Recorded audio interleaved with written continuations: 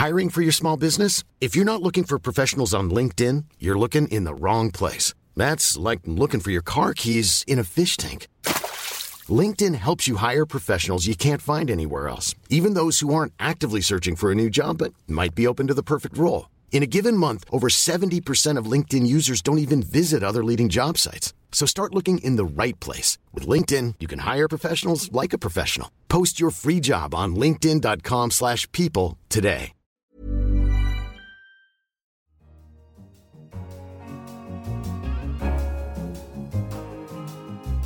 Hello and welcome to The Economist Asks. I'm your host, Anne McElvoy. And this week we're asking, have identity politics gone too far? The politics of personal identity are a potent force, from the rise in salience of gender politics and focus on ethnic identity to political insurgencies in Europe and the election of Donald Trump. Now a tub-thumping Russia joins the club, emphasising its difference from the West. But other tribes are on the march too, from the hashtaggers at MeToo to the Occupy movement. So why have a politics of sharp-edged identity become so powerful right now? And is there any way back to a more cohesive society? Our guest, Amy Chua, is Professor of Law at Yale and author of Political Tribes, Group Instinct and the Fate of Nations. She's also the author of Battle Hymn of the Tiger Mother, that undaunted parental tribe who get up to watch violin practice at dawn. She joins me on the line from Yale now. Amy Chua, welcome to The Economist Asks. Thanks so much for having me, Anne. So why is the prospect of belonging to a tribe so powerfully attractive in modern societies as well as in history? Well, to begin with, it's actually hardwired in human beings. It doesn't mean that we can't overcome it. Obviously, the Enlightenment was an attempt to overcome tribalism in a sense. But we are, as a species, we need to belong to groups. Even if you just divide children into, you're the red group and the blue group. It's astounding. They will instantly want to feel that their group, even though they don't know anything about the children on the other side, better, smarter, morally superior. And it's very unconscious. Again, it's certain types of group connections. It's not anything, but when I use tribalism, I'm really referring to a kind of identity where your own self becomes almost subsumed in part of a larger group. And that can be nationalism. It can be ethnic. And recently, it can be a kind of form of modern identity politics. In a way, it's cosmopolitanism and these great projects to kind of overcome tribalism and be one, citizens of the world that are almost going against human nature more. And when you say modern identity politics, why do you think it's especially evident in Western politics now? What's happened in the United States, and I believe in many countries across Europe, is that it used to be whites in America dominated the country economically, politically, and culturally. And when a group is so dominant, all kinds of terrible things can happen. You get oppression and slavery, but they're kind of comfortably dominant. What's happened right now is with the massive demographic change in the United States, with whites about to lose their majority status by, the predictions are about 2044. Now, every group in America feels threatened. A study shows that 67% of working-class whites feel they are more discriminated against than minorities. Christians feel threatened. You see that in the political rhetoric. They're attacking Jesus. They're attacking the Bible. So when people feel threatened, they kind of hunker down. And this is part of why you see identity politics on both sides of the political spectrum right now. For the first time in recent history, there were open white nationalist movements. I mean, these have always been around, but they were always underground. Now, there are conferences covered by The Atlantic. But is that an example of society becoming more divided, or the divisions just being more visible? Perhaps, to cite your example, that conference or that slightly underground gathering of white nationalists would have been known only to itself and only to its own penumbra, but social media ensures that everybody can be aware of it. Yes, absolutely. I mean, tribalism, again, it's always been around. In the United States, it felt for a long time that there wasn't any tribalism because there was just one very dominant tribe let's roughly call it whites, which is, of course, a constructed term, they were very dominant, but there were lots of groups who were silenced and oppressed and all these things. So part of what we feel as the chaos we're seeing and all this dissent is, as you say, really just finally some voices that were previously suppressed allowed to talk. The problem is that polls show that in the United States today, all views are more extreme. So, for example, Republicans and Democrats used to have much more overlap. Everything was more in the middle. For example, on immigration, it wasn't so black and white. So social media is a main culprit because you now hear what you want to hear over and over. And the real risk isn't that there are all these groups and, identities. I mean, that could be fine. It's that are we losing the connective tissue that makes us all Americans or makes us all whatever country you pick? And let's talk a bit about where Donald Trump fits into this. In some ways, he's almost too easy a target, isn't he? This is the caricature of divisiveness and of a kind of identity politics of the right, which seems in some ways to have taken the left by surprise. There was almost a sense that the left owned identity politics. And then the type that succeeded and fielded the president came from the other end of the spectrum. Am I being a bit unfair? No, he spotted something. For all his, obvious, let's just say, shortcomings. He did see something that other politicians failed to see. First of all, a lot of people don't understand how America's white working class could vote for a billionaire. And, there are all kinds of theories. Are they idiots? Are they just so racist? But from a tribal perspective, it's actually much clearer. Donald Trump has done a much better job than any other politician in the United States at portraying himself as a member of the same cultural tribe as large swaths of America who have been feeling neglected and persecuted.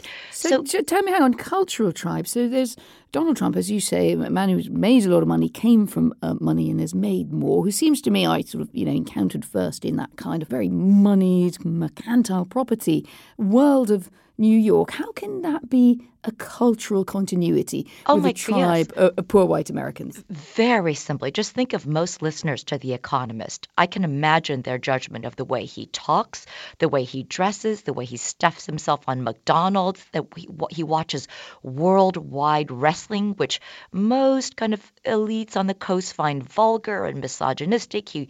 This flag-waving NASCAR bit. So what's critical is that every time he gets called out, so many people in the middle of America, that's what they experience all the time. At their workplace, they're always saying things the wrong way. They don't know the politically correct language, which, by the way, is changing constantly. So when they see him being attacked for not saying something right or saying something that's outrageous, they just kind of relate to him. And so, when I say cultural tribe, you can flip it. A lot of, let's loosely call them urban or cosmopolitan elites, it is actually a very insular tribe of its own. To be cosmopolitan, you have to have a certain amount of means to have traveled and met people from all kinds of places. And Donald Trump is kind of anti that tribe. Where do you think he fits? If you're making a comparison, and I like the sweep that you have across the political spectrum here, avoiding that slightly long-faced way of using the word divisive just to mean people that you don't agree with. In some cases, you often say that he's rather more like people from a very different part of the spectrum. And you use Hugo Chavez, who led Venezuela rather disastrously, as an example. Yes. What would Donald Trump have in common with someone that the most kind of hardline leftists would put on their posters? The parallels are just incredibly interesting. So in 1998, Hugo Chavez swept to power in Venezuela on a populist platform, tapping into this deep social resentment to the absolute horror of the establishment. It was extremely parallel to the election of Donald Trump in 2016. The elites couldn't believe it. They didn't see it coming. How could anyone vote for this guy that says crazy things about baseball and Mars and just attacks capitalism? But he played this populist card with a kind of a racial, ethnic tinge. He actually called himself the Indian from Barinas. He said, I have African features. I mean, these are just terms that horrified the elite. But in fact, it is the case that in Venezuela, the elites were much lighter skinned, kind of European, cultured, and 80% of the population was darker skinned with African and indigenous heritage. And Hugo Chavez just tapped right into that shamelessly. Donald Trump did everything similarly with the racial polarity reversed. His base was white. And without necessarily explicitly using language, when he said, "Make America great again," it's really tapping into these fears of people seeing the country changing. Oh my goodness, I can't talk the way I used to talk. Everything I do, I'm called racist or misogynist. And he tapped into that anxiety. And it's very, very parallel. Hugo Chavez was actually the first tweeter in chief, not Donald Trump. I did notice that. I thought that was a very interesting point. What about the tribalism of cosmopolitan elites, which you mention are, by definition, they are a smaller group. They're often a group who feel quite entitled. They can be a bit preachy. That would be, I think, probably a fair accusation to level it at liberal cosmopolitan elites. And where would that then leave a more radical politics, which in some ways wants to challenge that? But if you take something like Occupy Wall Street, or indeed let's talk about things in the news now, like the #MeToo campaign. Do they run similar risks? So the phenomena are slightly different. First of all, yes, cosmopolitan elites often think of themselves as the opposite of tribal because, after all, they want to be citizens of the world. They want to transcend all boundaries, even national ones. But again, that is a very exclusive small club, hard to get into. The Me Too movement is a little bit different from Occupy in the sense that it's very, very ground up and I think very authentic in the sense that it started with, women who felt this way. My challenge to the Occupy movement is this is a movement that was supposed to be against inequality, fighting for the poor. The problem was it didn't actually include any members of the poor.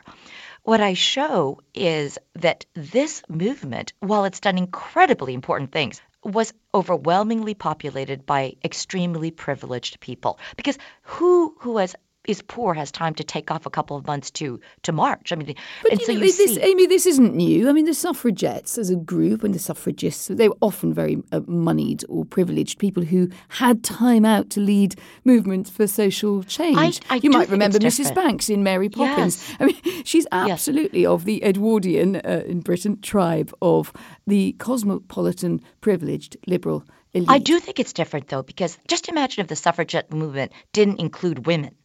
Or if the civil rights movement... Are you suggesting that that's why it's not as salient as it once was? I definitely think that it's a huge part of why the Occupy movement, even described by its own leaders, is a failure. It did a lot of great things, but it didn't include members of the very group whose rights it was supposedly championing. Let's talk about your proposition, if you like. It's a plea really for a kind of unity or a return to a more unified view of groups and classes and races. Didn't identity politics kind of challenge that because they allow people to break out of a requirement that they occupy the fudgy middle ground?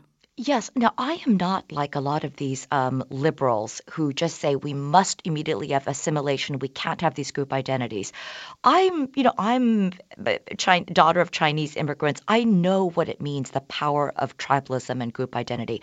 And I think it's a futile task to say get rid of them. All I'm saying is that what we're losing in a country like America is we were always a country that had lots of different flourishing subgroups. But there was always this connective tissue, a sense that we're also all Americans. And that is what I think is at risk here. I think that as things get more and more bitter and when tribalism actually takes over the whole political system, we're at a point where we look at people who voted on the other side as almost immoral people.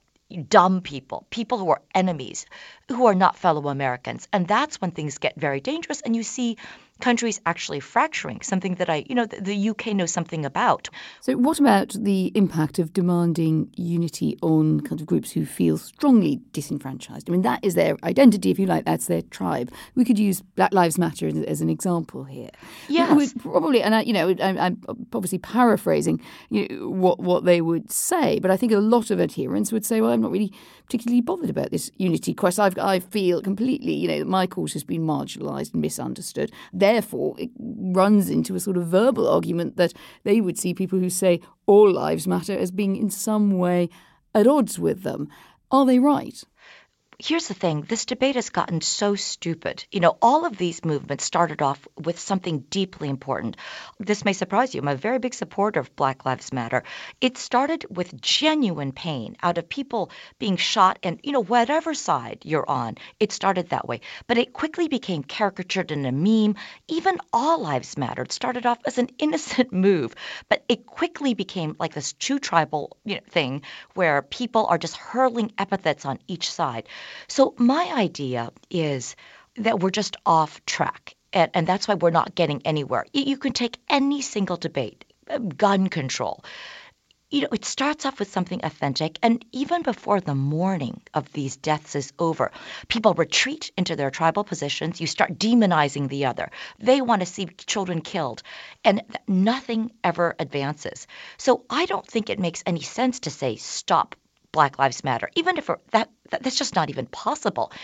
It's more that we need to start listening to each other. So that's more what the book is a plea for. It's not saying don't have these groups. That's kind of this liberal bubble, often people not seeing that that's their own identity. It's really for just we need to open up a conversation. Even the vocabulary is impossible now. It's like a game of gotcha. Indeed, I couldn't agree with you more. But then again, I think some people are much more sensitive about language, and that is going to be an interesting, if you like, a sort of small tribal divide to an extent between generations. It must be said. I suppose a lot of us have endlessly been told by our children what we can't say. Does that happen to you, eh? Well, I teach on a college campus, so I am so well trained. But that's why I've been speaking quite loudly about this. Immigration. I'm a huge immigration fan. The daughter of two immigrants, wrote a book about how great immigration is. But I think it's ridiculous that in this country now, people in the middle of the country who it's reasonable that they feel anxious about the demographic change. But if they start saying something, they may not express it in a way that is politically correct. And immediately people will say, oh my gosh, you're a racist xenophobe. And that, I think, is just terrible. It shuts down debate.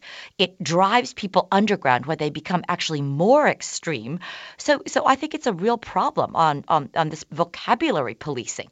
Be a little generous. Maybe they didn't use the exact vocabulary, but to go straight to calling half the country racist, xenophobic, Islamophobe, it stops us from having these incredibly difficult conversations that we absolutely need to have. Let's look at another sort of possible cultural approach to a solution to what you define. And you cite the musical Hamilton, that runaway success, transatlantic success, as an example of how patriotic culture can unite. But help me out here. Telling people to go and see Hamilton in an extremely expensive production doesn't sound like the epitome of inclusivity. It's expensive to be sure, but let me tell you why. What people miss about Hamilton. So in the United States right now, you have on the left a lot of people just absolutely saying America is a land of oppression. We are built on white supremacy and genocide. And what I say is that that's extremely dangerous. It's one thing to say that we have repeatedly failed to live up to our ideals. We did commit genocide. There has been white supremacy. But it's very different to say that we have these wonderful ideals, but we failed to live up to them, and saying that our ideals are all lies. On the right, meanwhile, you have people just saying, we've accomplished everything. The American dream is achieved. Why do these people on the left, why don't they just stop whining? And so what is so brilliant about Hamilton that people miss is that it's extremely patriotic. A lot of people just say, oh, it's all minority cast, it's just politically correct. No. It is true that the cast of minorities shows that, look, these people were never allowed to have center stage. Our founders did hold slaves, but the ideals in the Constitution, the ideals in the Declaration are transcendent and they are worth fighting for. I think that actually there was nothing cynical about Hamilton. So it's actually not a very traditionally left piece of art at all. One of the things I wondered when I was going through your book was really how it related to what we talked about the last time that we spoke, which you horrified me by telling me was about 7 years ago. And it was when you were publishing your battle hymn of the Tiger Mother. A tribe, sometimes an embattled tribe, getting criticism from all quarters. How is the tribe of Tiger Mothers doing? You were so right. Thinking about it now, parenting is really a tribal zone. If you do it this way or you do it that way, people feel it's so important to defend it as the only right way. I actually intended, as you know, the book to be much more subtle because my younger daughter rebelled, and it was kind of a reflection about how can we combine the best of East and West. But because, I guess, of the tribalism of the topic, it took a life of its own. And 7 years later, I stand proud as a mother with high expectations. We survived it all. I'm pleased to say that my daughters are doing well. But yes, I learned a lot from that experience. A lot about tribalism. Amy Chua, thank you very much for joining us. Thank you so much for having me. Well, what do you think? What's your tribe? And can you see yourself seeing eye to eye with someone on the other side? How should we bridge these great divides? And is there an alternative to identity politics? We're on email, radio@economist.com, or on Twitter @economistradio. Do get in touch and don't forget to rate us on your podcast app.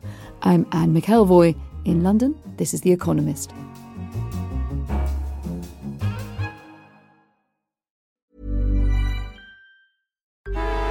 Traffic jams, tailgating, pile-ups. Ugh, the joys of driving. How could it get worse? The federal government wants to have a say in what you drive. That's right. The Biden administration's EPA is pushing mandates that would ban 2 out of every 3 vehicles on the road today. Don't let Washington become your backseat driver. Protect the freedom of driving your way. Visit EnergyCitizens.org. Paid for by the American Petroleum Institute.